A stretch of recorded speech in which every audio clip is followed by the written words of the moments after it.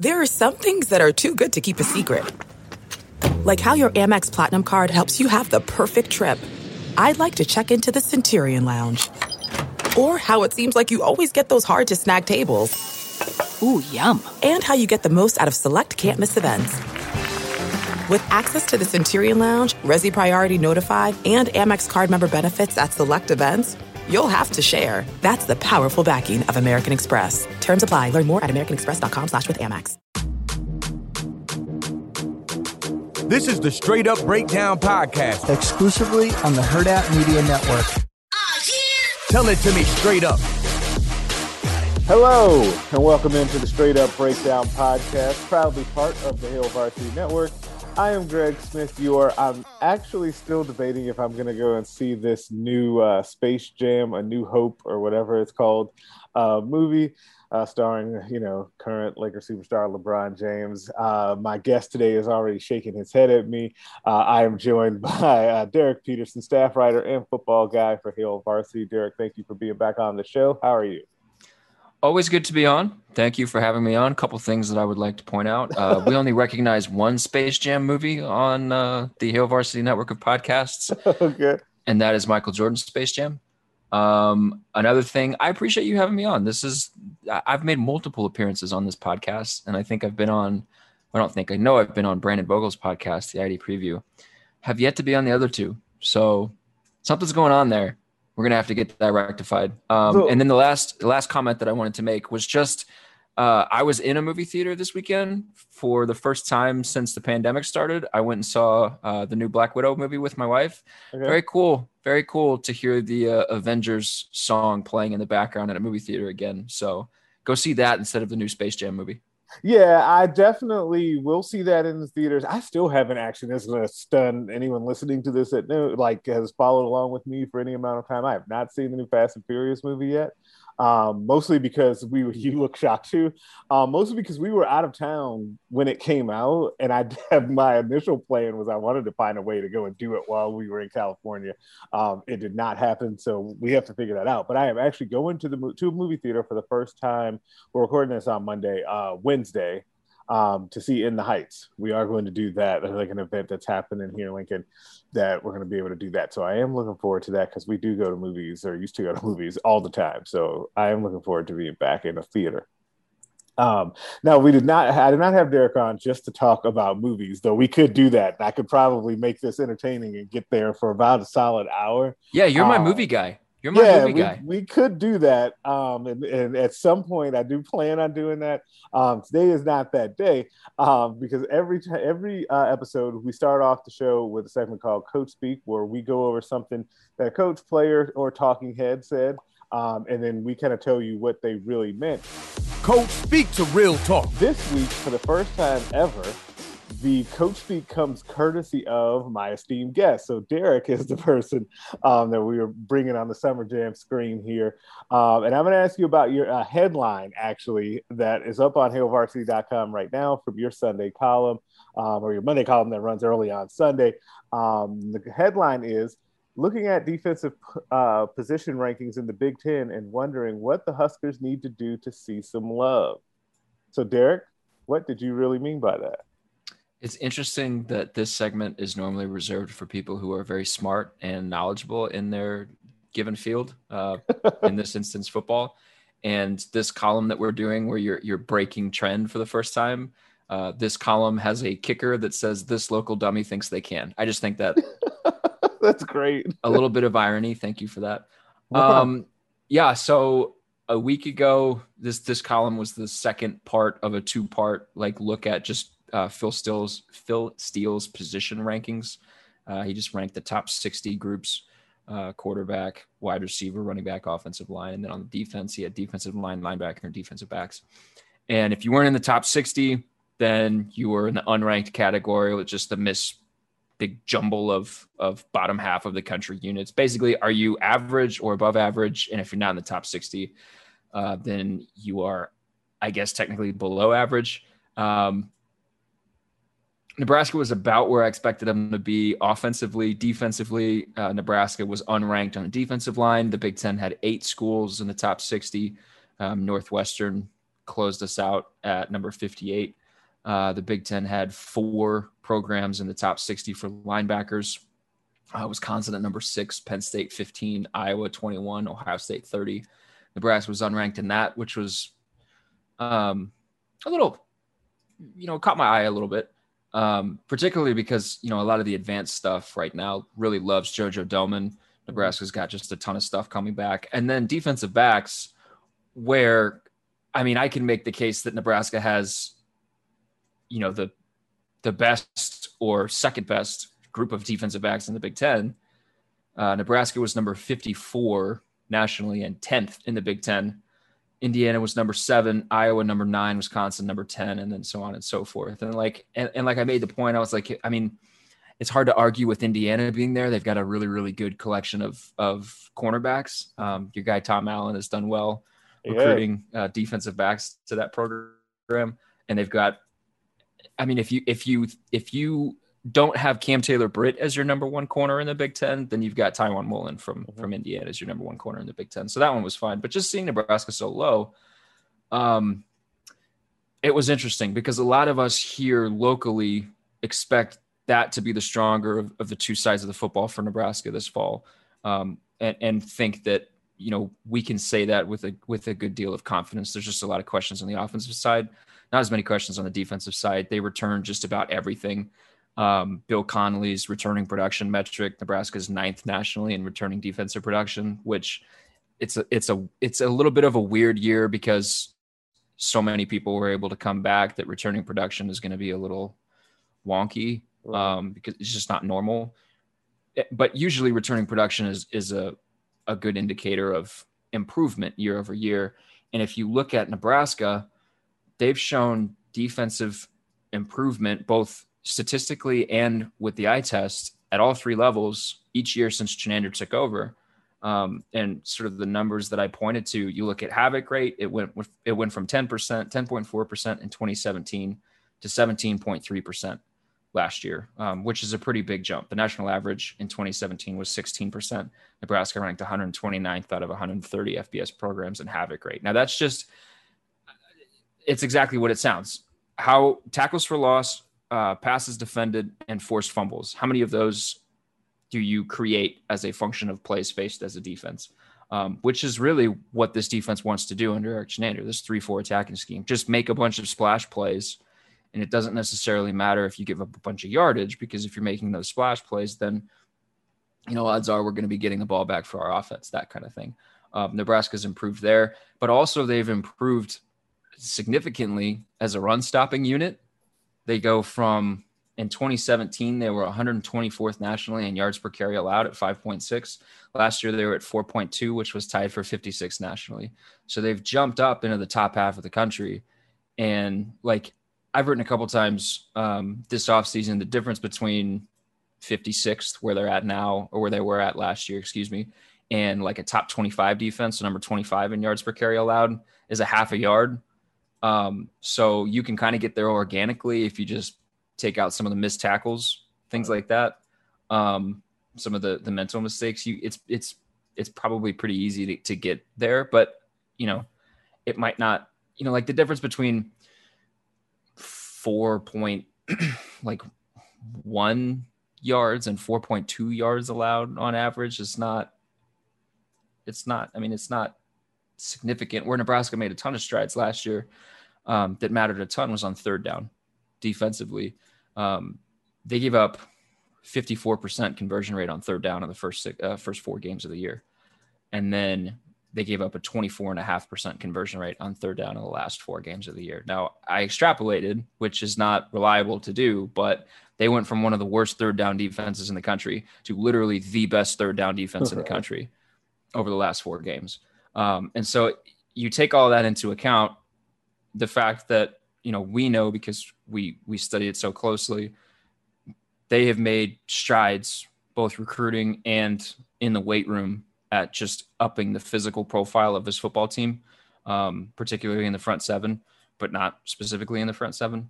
And then you take into account everybody's coming back and you think, yeah, this defense absolutely should be primed to make a jump. And so when you're talking about preseason projections, they kind of check all of the boxes that you would want to see for a group that you were projecting as one of the, the top 25 or so units in the country. They've got playmakers and Cam Taylor, Britt, and JoJo Domann that are some of the best at their position, respectively. And they've just got a lot of guys coming back.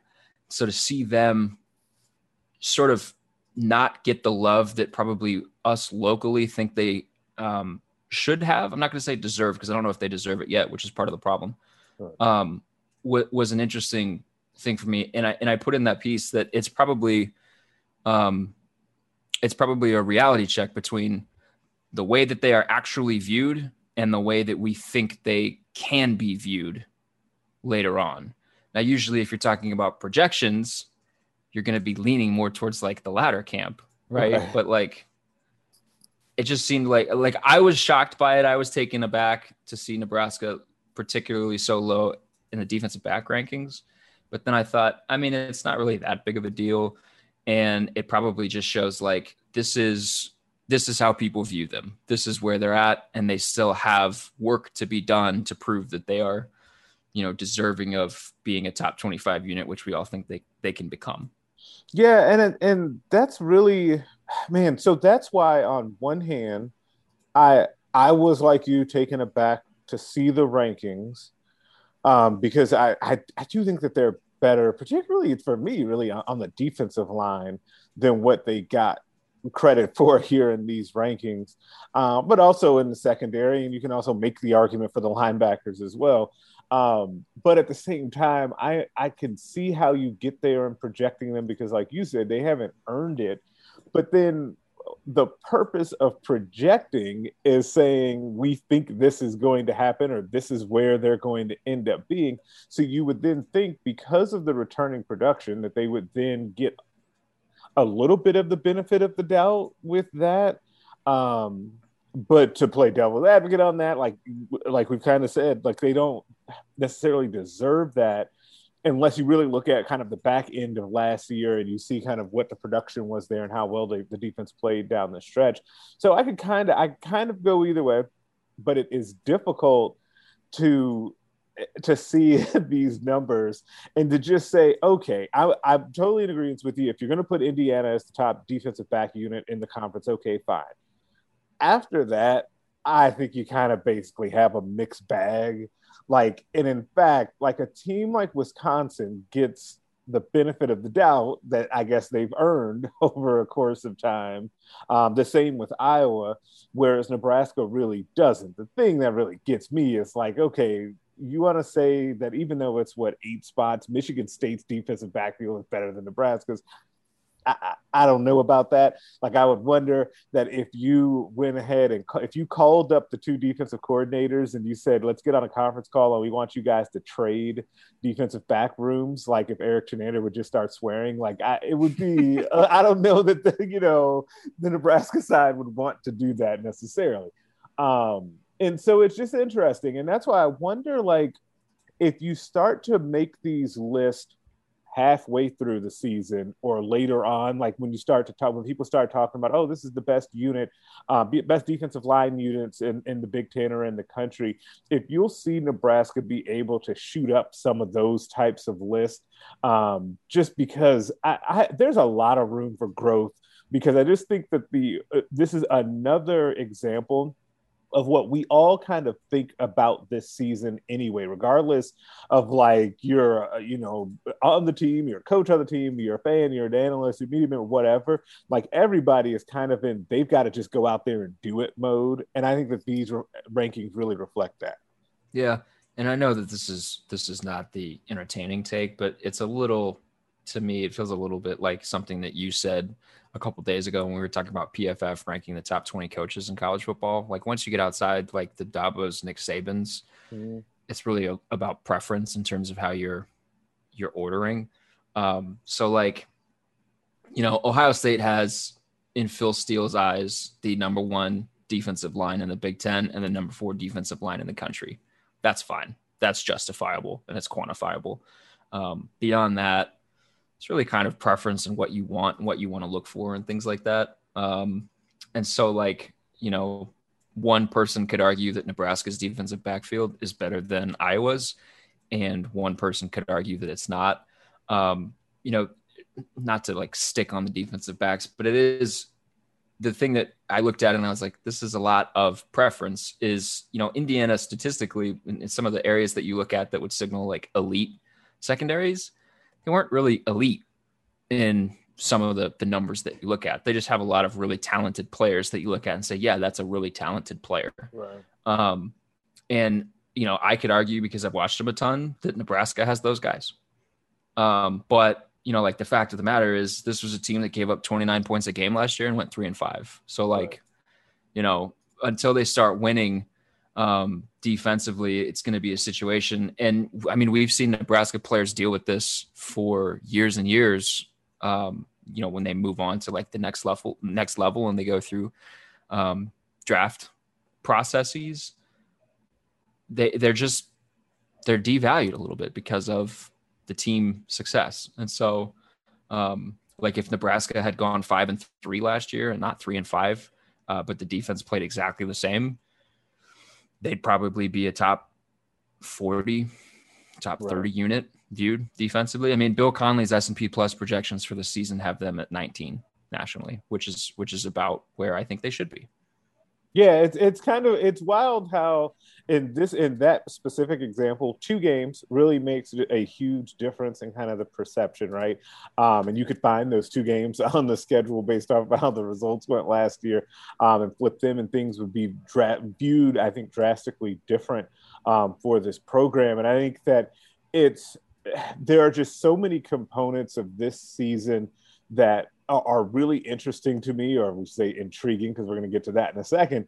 But this defense and how you end up viewing them and like the potential for them, which I think, without putting words in your mouth, you and I are in agreement that the defense's potential is very high.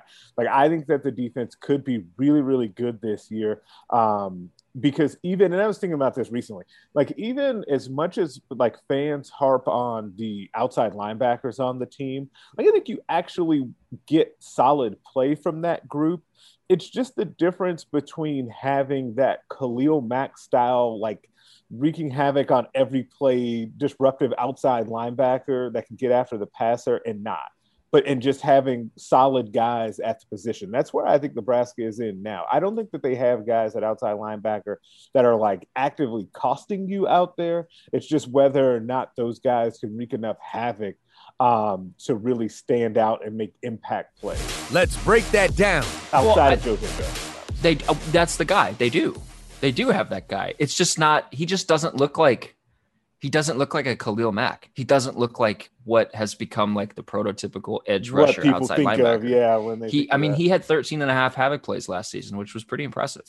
Right. I mean, he played a bunch of snaps, but he had 5 passes defended and 6.5 tackles for loss. He's a multi faceted defender that can do a lot of different things for you. He is, you know, and we've talked about this, I think we'd both like to see that position continue in their defense, that he's sort of carved out as his role, just because it is different. And I think too, part of it when you're talking about like projections is just because of that fact. It's probably a little hard to evaluate him, because like when you talk about Tywone Mullen versus Cam Taylor-Britt, like they're doing similar things.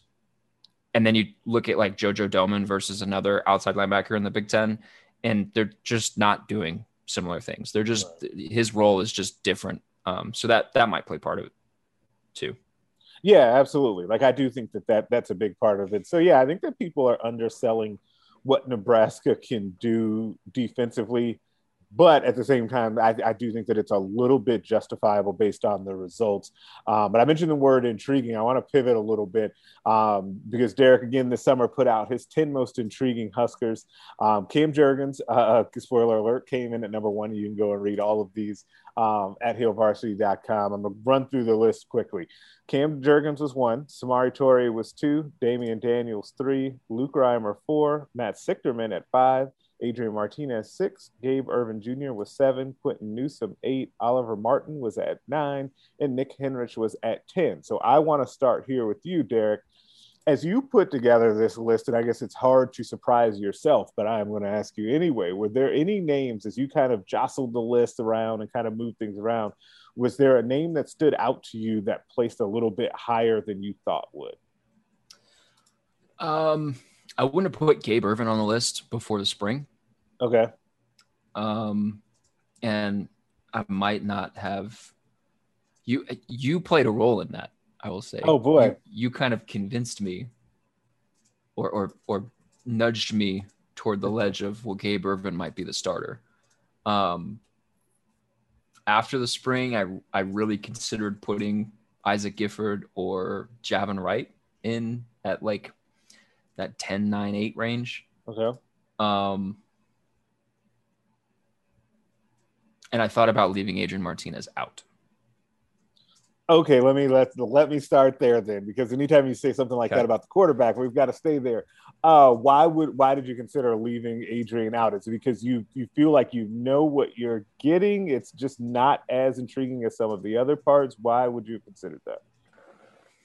Yeah, so I think he was number 1 in 2018, his first year, the first year that I did this. I think he was number 1, and then I think he was either number 2 or number 3 heading into the 2019 season. I think like he's been towards the top of the list each year. This year he's at 6. I considered leaving him out just because of like what you said. I feel like we know what we're going to get from Adrian Martinez at this point. And really the only question with Adrian's game is, can you stop fumbling the football? Right. Because you talk about decision-making. I mean, he showed improvement as a decision maker last year. Now, he didn't hit the downfield throws all the time that you want him to hit. Sometimes he didn't see them. But to complete 72% of your passes, it's pretty good. It's a pretty good clip. I mean, he set a program record for completion percentage. And I know some of that is buoyed a little bit by them just not testing teams downfield. So you don't have the higher degree of difficulty on some of those throws. But still, 72% is 72%. Right. 71.5, I think, was the number. So like, he's a really good athlete. He looks to be in slightly better shape. Looks to have trimmed down a little bit. If he can kind of rediscover the freshman year explosiveness that he had, kind of first couple steps, that'll be big for him. And they said it all spring long. It's just don't turn the football over. Just hang on to the football. And I think he's averaging a fumble like every 15 carries or something like that. And the quarterbacks ran the ball 15 times a game last season. So like there are things that go into it that are beyond his control that will help. But he's averaged 1.3 turnovers a game for his career. He's got 20. I just pulled up the numbers in front of me. He's got 27 fumbles with 15 lost, and he's got 20 interceptions. Not just good. Just hang on to the football. Just can't. Yeah. And if you hang on to the football, he looks a lot better. And we talk about like preference for like these preseason kinds of rankings of groups and things like that. And I said, look at the rest of the Big Ten quarterbacks. There's a case to be made that Adrian Martinez is the best quarterback in the Big Ten this season. Now that kind of depends on how you view CJ Stroud at Ohio State and sort of the role that he's in the room or the offense that he has around him. But just in terms of like what we know about the quarterback, like Adrian Martinez has more experience than anybody not named Tanner Morgan in the Big Ten.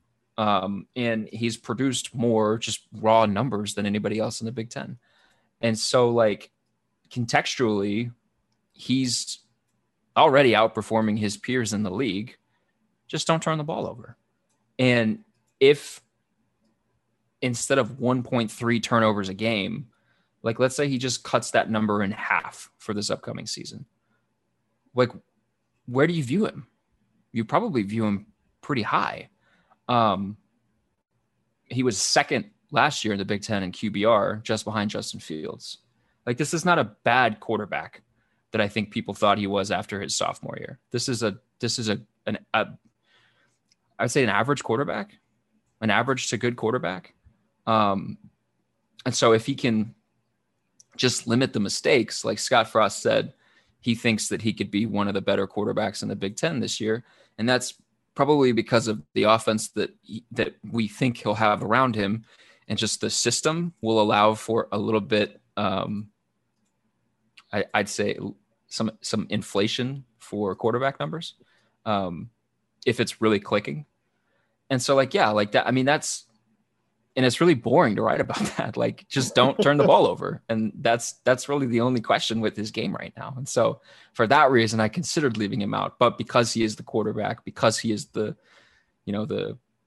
he's been a 3-year starter. He's coming back for, what would be his senior year, if not for COVID and all those other reasons. Like, you're just pure shocked that I suggested that he might get left out. Like, I felt like, he's got to be on the list somewhere. There you go. That's how you end up getting there. But like, it's interesting too, because you mentioned that, like, it is like boring / tiresome to end up being in a situation in which you have, writing about Adrian Martinez again. But the other thing that also is a little like wonky, I guess, to write about it when talking about Adrian is so much of this also depends on some of these other guys that are also on the list, right? So how does like Toure, how does he end up actually integrating into the offense? Like, can Gabe Ervin Jr. be kind of like someone that breaks the mold of freshman running backs, like in year one at Nebraska, like in a spotlight where like people are hungry to now see the running back kind of reemerge in this offense, right? Like, it's just so like, and I know that it's Oliver Martin as well. Like, I know it sounds like, go back to the first segment, coach speak, when the coaching staff says over and over again that a lot of this also depends on the people around him. And that's before we get to the guy that was number one on the list, Cam Jurgens, which directly impacts how Adrian does. Like, a lot of that other stuff around him does need to be better, and that is not to minimize the impact of all of the turnovers. And I think that that's been covered ad nauseum. But I do think that we have to allow for the outside forces around Adrian, aka the other players, like them rounding into shape will also trickle down to really help Adrian look better as well. Yeah, I mean, and when they say that like the other stuff around him matters for this season, like that has also been true for each of their first 3 years. I was on a podcast with some friends that I had from back in Oklahoma. They're previewing Oklahoma's opponents. I was on their podcast last week to talk about Nebraska, and so like they're not watching Nebraska closely every week, and they just asked me just very plainly, like, what's gone on with the offense, like what's wrong. What's not working? What happened to Adrian Martinez? I was like, well, I mean, it's been a lot of like when Adrian is working, other stuff isn't working. Right. When other stuff is working, Adrian's not working. When, the offensive line is going, no one else is going. And it's been like that, not just with the offense, but like when the offense is rolling, the defense has an off day, like Illinois. Right. When the defense is rolling, the offense produces 28 points against Rutgers. I mean, like that stuff, that's just been the case for them each of their first 3 years. So no, it's not entirely on Adrian. It's a lot of, you talk about, can Gabe Ervin break the mold of Nebraska running backs? Like, really, you're asking, can he break the mold of like what a typical freshman running back produces in his first year? And sort of it becomes, well, do you trust like the numbers, or do you trust like this coaching staff that saw him every single day and watched him work and saw him come in and just had like nothing but glowing things to say about him in the spring? Really, really high on him. And then, like for Toure, like, it's not a situation like where they brought in Kanawai Noah and they said, hey, you've kind of been this like this average receiver at Cal who is a deep threat, like just be a deep threat for us, but also we like need you to produce a little bit more. Like Toure has already done it.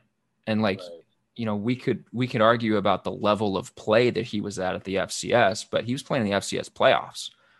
That's a high level of football, and it's a level that has stakes that Nebraska hasn't played a game with in a long time.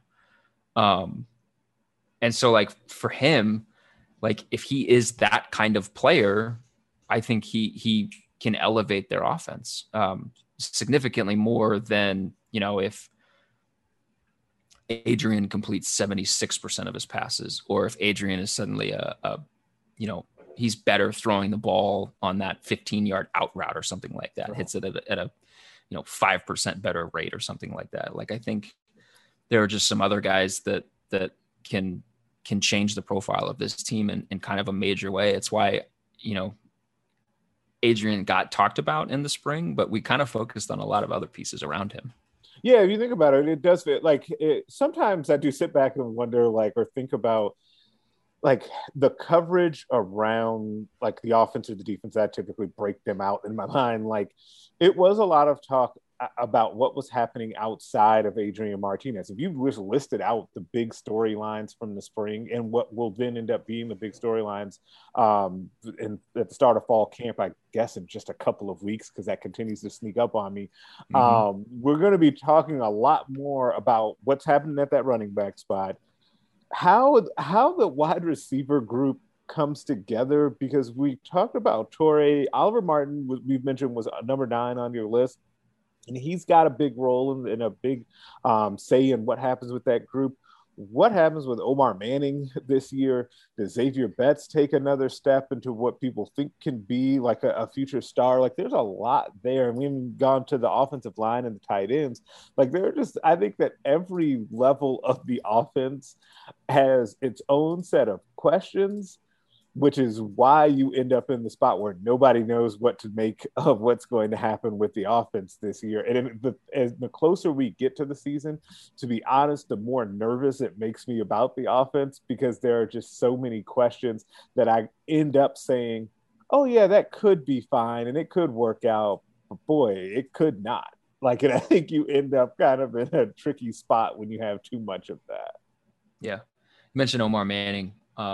I did a thing before we got to the top 10 where I just said if we had just done 11 to 20, if we just extended the rankings, here's the guys that would have been in that range. Yeah. Omar Manning was 11 or 12. And like I wrote at the time, I was like, if you want to swap him with one of the 2 wide receivers that I had on my list, go for it. More power to you. You absolutely can. And then, I have 2 offensive linemen in my top 5. Matt Sichterman at number 5 and Cam Jurgens at number 1, which is kind of to your point about, the other stuff. I wrote about Cam, he is the swing piece.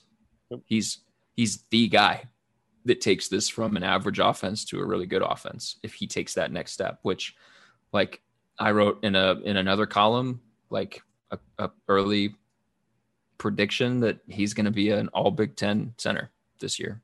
And if he is that kind of center, I think that has a significant impact on how good Nebraska's offense can be. Yeah, I really think that I think of every unit on that offense. The offensive line, to me, has the best potential, and I think we'll see that pretty soon. I still think I agree with you on Cam Jurgens. I think that he has all Big Ten level skill and potential. I also think the 2 tackles have that as well. It's going to be hard for both of them, I think, to break into that this year. I wrote in a piece recently about guys on offense that could take the offense to the next level in 2021 and beyond. I had Turner Corcoran, left offensive tackle, and Gabe Byrne Jr. As those 2 guys. And they, to me, kind of go hand in hand based on what the offensive line does. I think Turner has the most potential, maybe of anyone on the team. I think that if he lives up to everything he could be, that he could be a 1st or 2nd round guy. It just has to kind of happen. Obviously, it needs to kind of all come together and come to fruition. But that's even not really knowing, what is the ceiling for Bryce Benhart? And this is a side note tangent, but he, as a guy who is now getting to, and people kind of forget this, I think, was not fully focused 100% on football throughout high school, right? Because he was a great wrestler. He was cutting weight and doing all of that.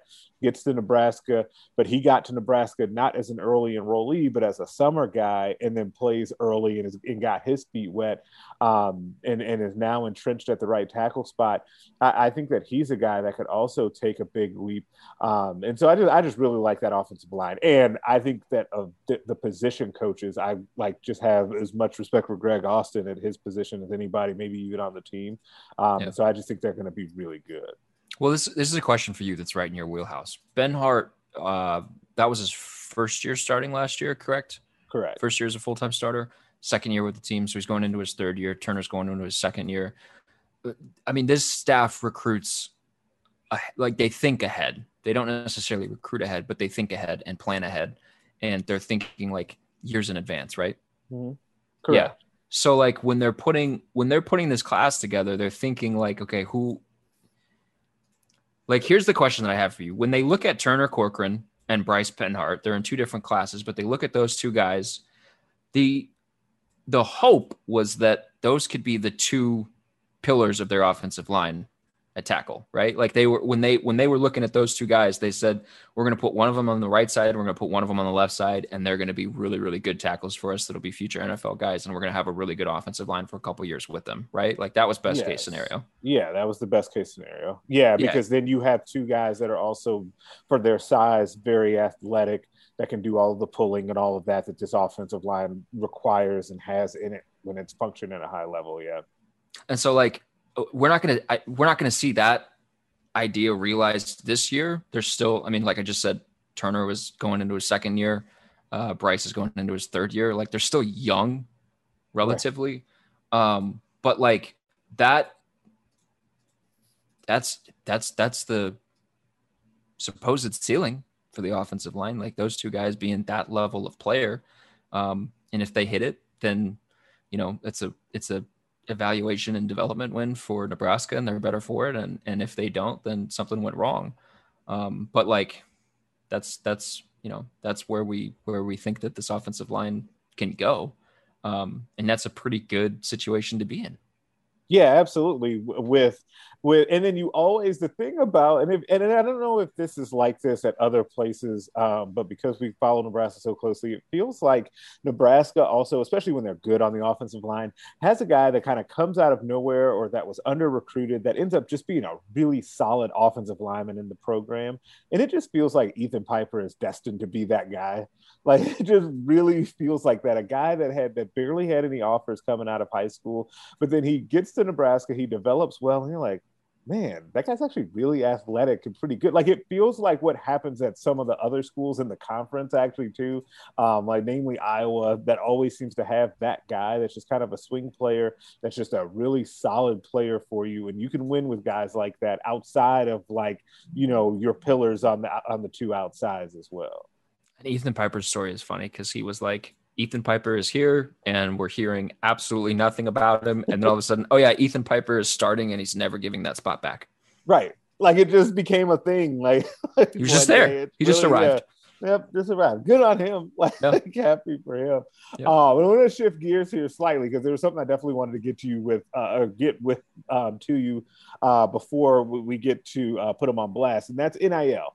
So name, image, and likeness came down the pipe. We have like, I'm not going to say it's the Wild Wild West. I think it's been fascinating to see all of the different things kind of come out of this.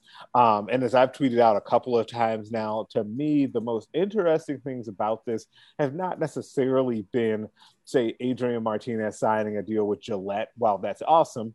Degree. Degree. It wasn't even Gillette. I just gave him another one. Don't forget, Drake Keeler had the wonderful tweet about getting his second degree. He did. That was an excellent tweet. Shout out to Drake. That's the only reason I remember what brand it was. Nice. So it was also, but the things beyond that have been really interesting to me. So I want to throw it to you. What are there any deals that have stood out to you, or any like applications of NIL that have stood out to you thus far? Okay, so when you first gave me like this segment for the show, like I just went pure entertainment factor. Like, and I told you. I told you before we started podcasting that I needed this moment to fire off a cease and desist order to Buddy Boeheim at Syracuse. He is selling Buddy Buckets merchandise. I understand that he goes by Buddy, but Buddy Hield already has the Buddy Buckets nickname. Like, I'm going to need him to stop. That was years ago. It's been claimed. Figure out something else. We got some like copyright infringement going on here or something like that. Or I guess maybe not, because NIL wasn't a thing. No, it wasn't. Yeah, so maybe he's like, hey man, 2017, sorry you were too early when they got blasted in the Final Four by Villanova. Yeah, stop it. I see somebody else is selling T-shirts with the phrase "Bat Flip King." Anything that promotes bat flipping, I'm for. Trey Knox, who's an Arkansas wide receiver, has a deal with PetSmart for his dog Blue, Fantastic. which is that was one of my favorite awesome. ones. Yeah, that's awesome. And also, too, I think that one is really telling because I think the assumption with NIL stuff was that, like the star player on the team is going to get all of the attention and, player number, like, so you just like rank the scholarship players, like the 67th best scholarship player on the team was going to get nothing. Right. Like Trey Knox had 7 catches for 70 yards in 6 games last year. Like he's not some elite prospect. He's not this like household name. Like I'm probably going to remember the dog's name before I remember his name 4 months from now. But I think that's just kind of the beauty of this is that you can weaponize it however you want to. There was another one. I think it's a Marshall lineman who is an aspiring musician who can now play shows and make money off of those shows as a musician, which is really cool. Jordan Bohannon getting a deal with a fireworks shop is just chef's kit. It's just perfect. It's just great because he was a firecracker on the basketball court. Best way to describe him. So that one is perfect. Spencer Rattler announcing that he's going to give some of the money back that he makes off of NIL deals, I think is a really good thing. I had Ben Stilley on my podcast last week, and we talked a little bit about like, there are going to be some guys that are going to get caught up in it. Their play is going to suffer, but for the most part, like the guys that are going to be able to like take care of business and be attractive for situations like this, it's just going to be nothing but beneficial for them. Most people might not know this name, but I think it's Cavinder, however you pronounce their last name. It's a pair of twins that play basketball for the Fresno State women's basketball program. They have like combined on Instagram and TikTok, like 16 million followers or something absurd like that. People don't know them and they're going to make bank off of this just because they know how to work social media and things like that. And then for somebody like Ben Stilley and JoJo Doman, that don't necessarily have like a huge social media following, like they're weaponizing this in other ways and they're doing stuff that's going to be beneficial for people beyond just themselves. So like they're hosting a football camp for kids in the area, which I think is super cool. So I think, like we're seeing some downsides and we're seeing some like stuff that's going to need to get worked out. But I think by and large, like we're seeing a lot of people do a lot of cool things and in some cases, a lot of good with this, which is cool to see. Yeah. And I think that honestly, overall, that is what has stood out to me, that there has been a lot more good than I think a lot of like naysayers or doomsday scenario painters, alarmists were kind of painting about this, saying that, oh, it's just going to be boosters standing outside of facilities handing out checks or money so that they can get deals to get recruits to come to their team or to get players to stay. And what we've seen is, and while we have seen that deal was it Miami with the MMA deal or MMA gym where they're paying $200 to minimum to every player on the team. And while you're going to see some of that, and I will be curious to see moving forward if deals like that continue to pop up at other like hungry schools to kind of come back to relevancy. Like I would be curious to see if that's going to continue. When you've seen that, but you have not seen a ton of that, but you have seen a lot of deals. Whether was it De'Aaron King actually at Miami that with the quarterback that said that they kind of negotiated another deal for like everyone on the team to be able to be paid. The Spencer Rattler one was one of the first ones that I remember seeing, at least with I think it was Raising Cane's, right? That where he was going to donate money. And there were multiple players that decided to do that.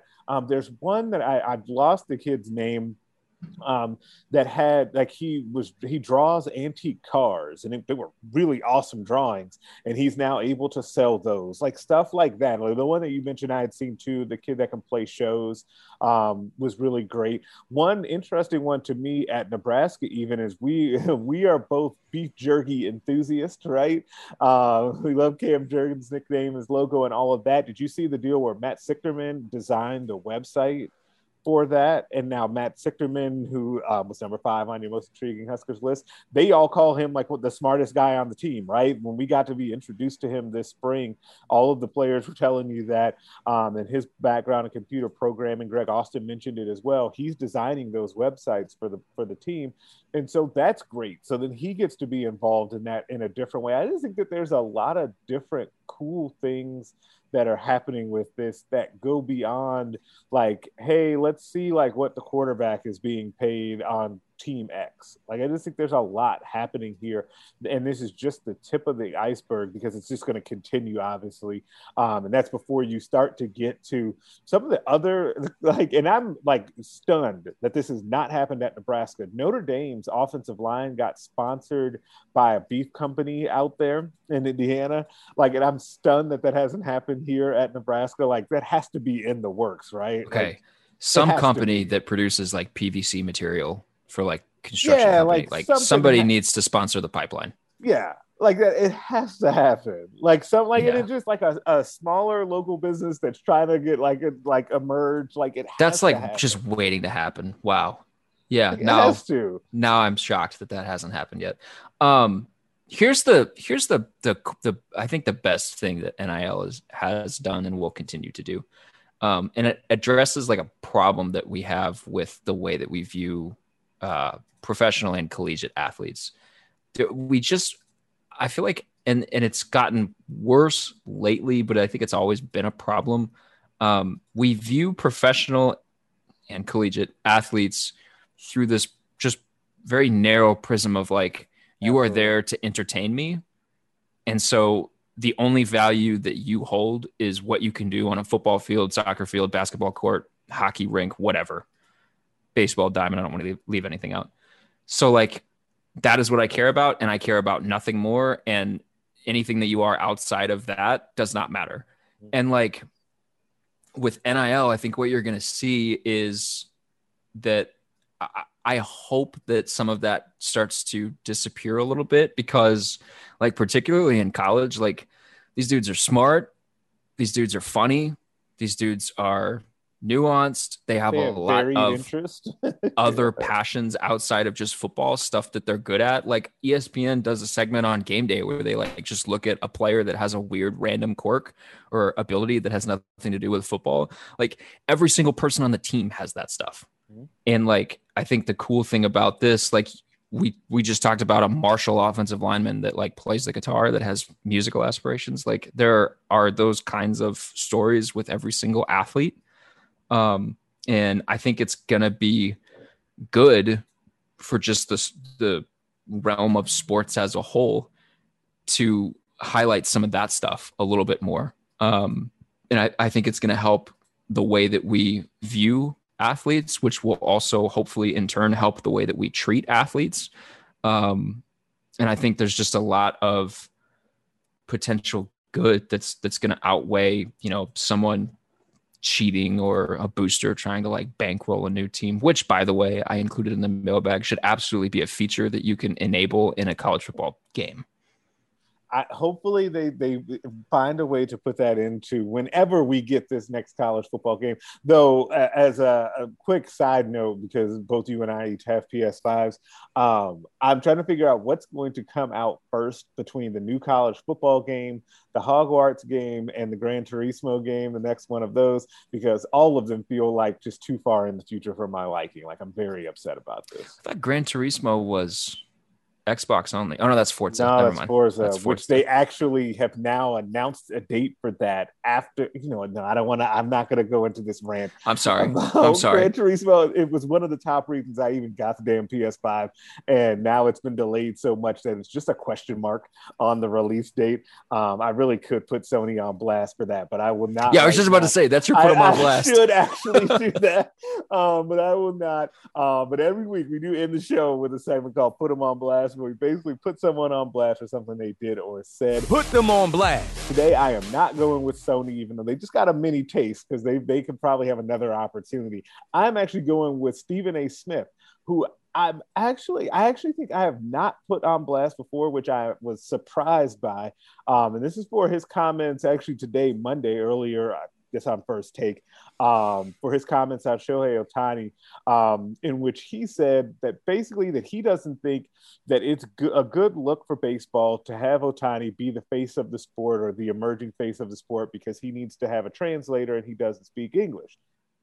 He has to go on blast for that. Number one, I've gotten really into that story. The Shohei Ohtani story, I think personally, is the biggest story in sports right now, and I don't feel like people are talking about it enough. He leads the league in home runs. He's in the home run derby, and it's the odds-on favorite to win the home run derby at the All-Star game. Number one seed. Yeah. He's the number one seed, and he's the starting pitcher in the game. Like he is a two-way player that not only he doesn't just play both ways, like on a day where he's off from pitching. Like he does both on the days where he pitches. Like it was something really cool. And they played the White Sox on Sunday Night Baseball earlier this season, in which he's out there hitting and he's running the bases, and he's fast too because he's a great athlete, of course.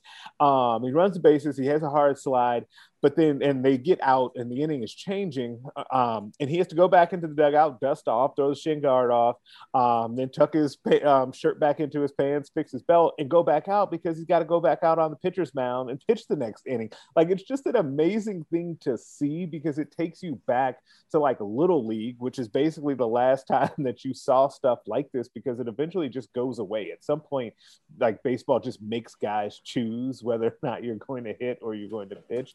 And so Stephen A. Smith has to go on blast for like trying to, I don't want to say throw cold water on because it's worse than that. Like one of the best stories that we have going right now. I predict that this will be the next and latest like ESPN controversy that we have going here. And something's going to have to be done about that because he's not like, people are not going to stand for that type of xenophobia, like going out over ESPN airways, because it was not like it was some like random hot take. Like that was a produced segment. Like it had graphics. That obviously is something, as you and I know, like they talk about those things in production meetings ahead of time. So they were fully prepared for that. No one stopped it. So Stephen A. definitely has to go on blast for his like latest ridiculous thing that he said. Derek, who are you putting on blast? Yeah, because the caption was like, "Is he good for baseball?" And it was like, yeah, yes. I'm interested in him, and I don't care about baseball. I'm always paying attention to this now, yeah. And Yeah. I have not, like, this is the most I've been invested in baseball in a long time. Yeah, they got that situation. They got the Rachel Nichols situation, so it's not fun times over at ESPN. No, but well, my put him on blast is in terms of significance, not at the same level as yours. Okay, mine is just. And it's a very muted put him on blast. Like I'm not mad at him. I'm just disappointed. Okay. Oh, I'm not mad. I'm just disappointed. That's worse sometimes. Gareth Southgate, the manager for English national team. Yep. I just disagreed with the personnel decisions all tournament long. And they made it to the Euro 2020 final. They played Italy. They made it to the final. So like clearly stuff worked. Fine, whatever. But they deserved to win based off of the talent they had available to them. England did. They did not deserve to lose the final. We had a fantastic final. It was awesome. It was on Sunday between England and Italy. Italy won on penalties. Southgate's sort of, I'm going to play super defensive. I'm going to play on the back foot. I'm going to play super negative. We're going to just settle for 1-0 wins all tournament long. He did it all tournament long. And it came back to bite him in the butt in the final. They had, in terms of creativity, in terms of dynamic ability from individual players, as much talent as anybody in the competition. And we get into, like they showed it against Ukraine, I think, in a knockout game. And like Ukraine turned off a little bit defensively for a few minutes and England made them capitalize. But like, England had the potential to beat teams, every single team that stepped on the field with them, by 2 or 3 goals. And they were just content to score once and then sit back and play defensive. And he was hell-bent on playing 7 defensive players a ton. He played this 5-2-3 formation that had 5 defenders with... He just wanted to play 3 wingbacks all the time for whatever reason. He just loves Trippier and Kyle Walker. And then he was beholden basically to Declan Rice and Calvin Phillips in the midfield, which is just two holding midfield players. And in the first game against Croatia, Calvin Phillips pushed forward and he looked to have a little bit of an attacking mindset, which was cool. And then it just went away for the rest of the tournament. And they have Jack Grealish on the bench. They have Marcus Rashford on the bench. They have Jadon Sancho on the bench, who are just creative players with a penchant for flair. And when they were not on the pitch, England needed exactly what they did well. They don't start the Euro final. He goes with the 5-2-3. And I'm thinking, here we go again. Another defensive, boring game from England. And they actually look really good to start. And Luke Shaw scores in the second minute, and their wingbacks are playing really, really well. And they get a 1-0 lead right away, and they take it into halftime. And then he switches the tactic again and goes back to the park the bus. We're going to play defensive. We're not going to attack, and just played for penalties, which I don't understand why you would ever play to do that. He played for the 1-0 win. And then when Italy equalized, he played for penalties. And he puts Jordan Henderson into the game, who is not a penalty taker, who was never going to take a penalty for them, to sort of just hold the line until extra time and then until penalties.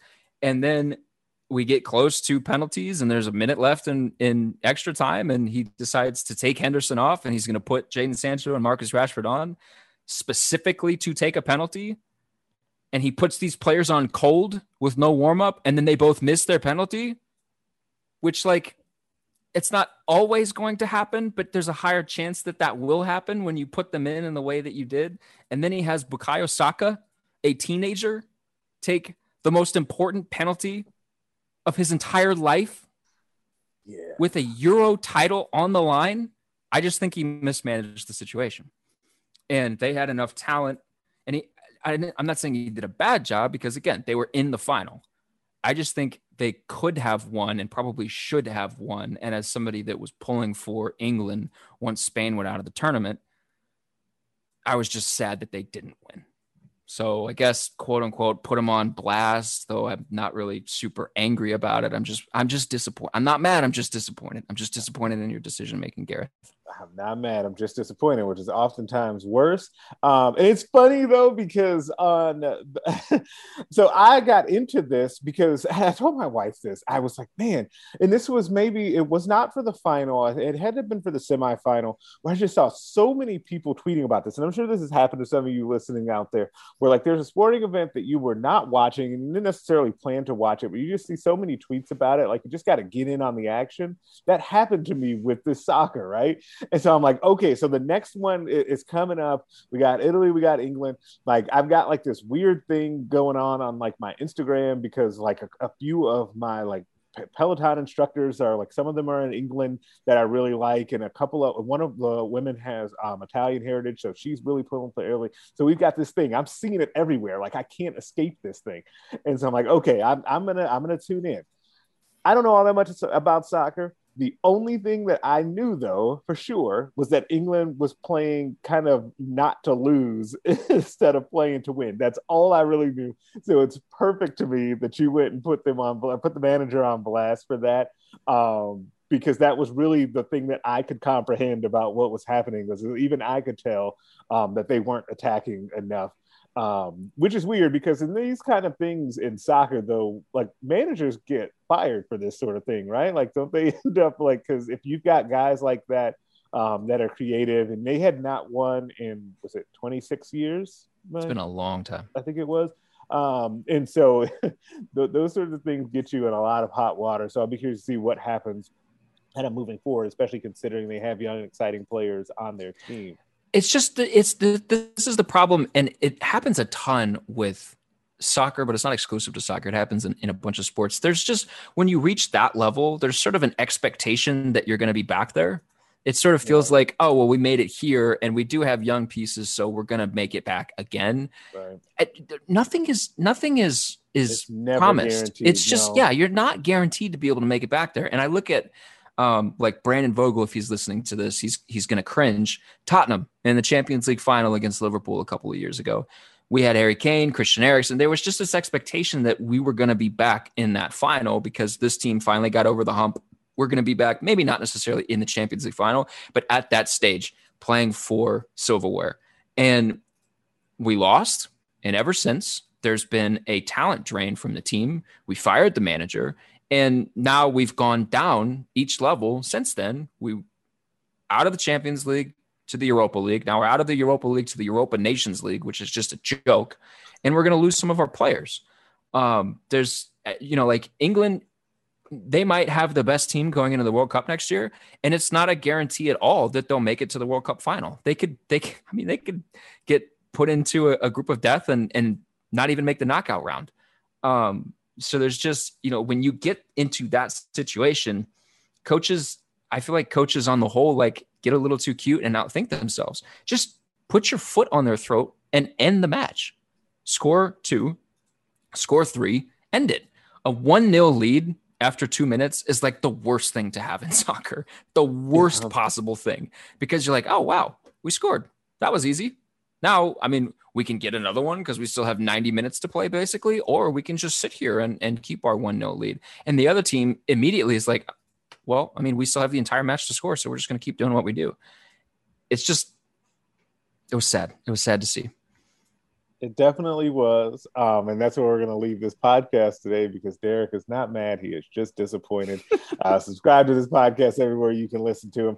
Rate us and leave a 5-star review. If you only leave 4, I am inclined to think you're a hater, and no one wants that.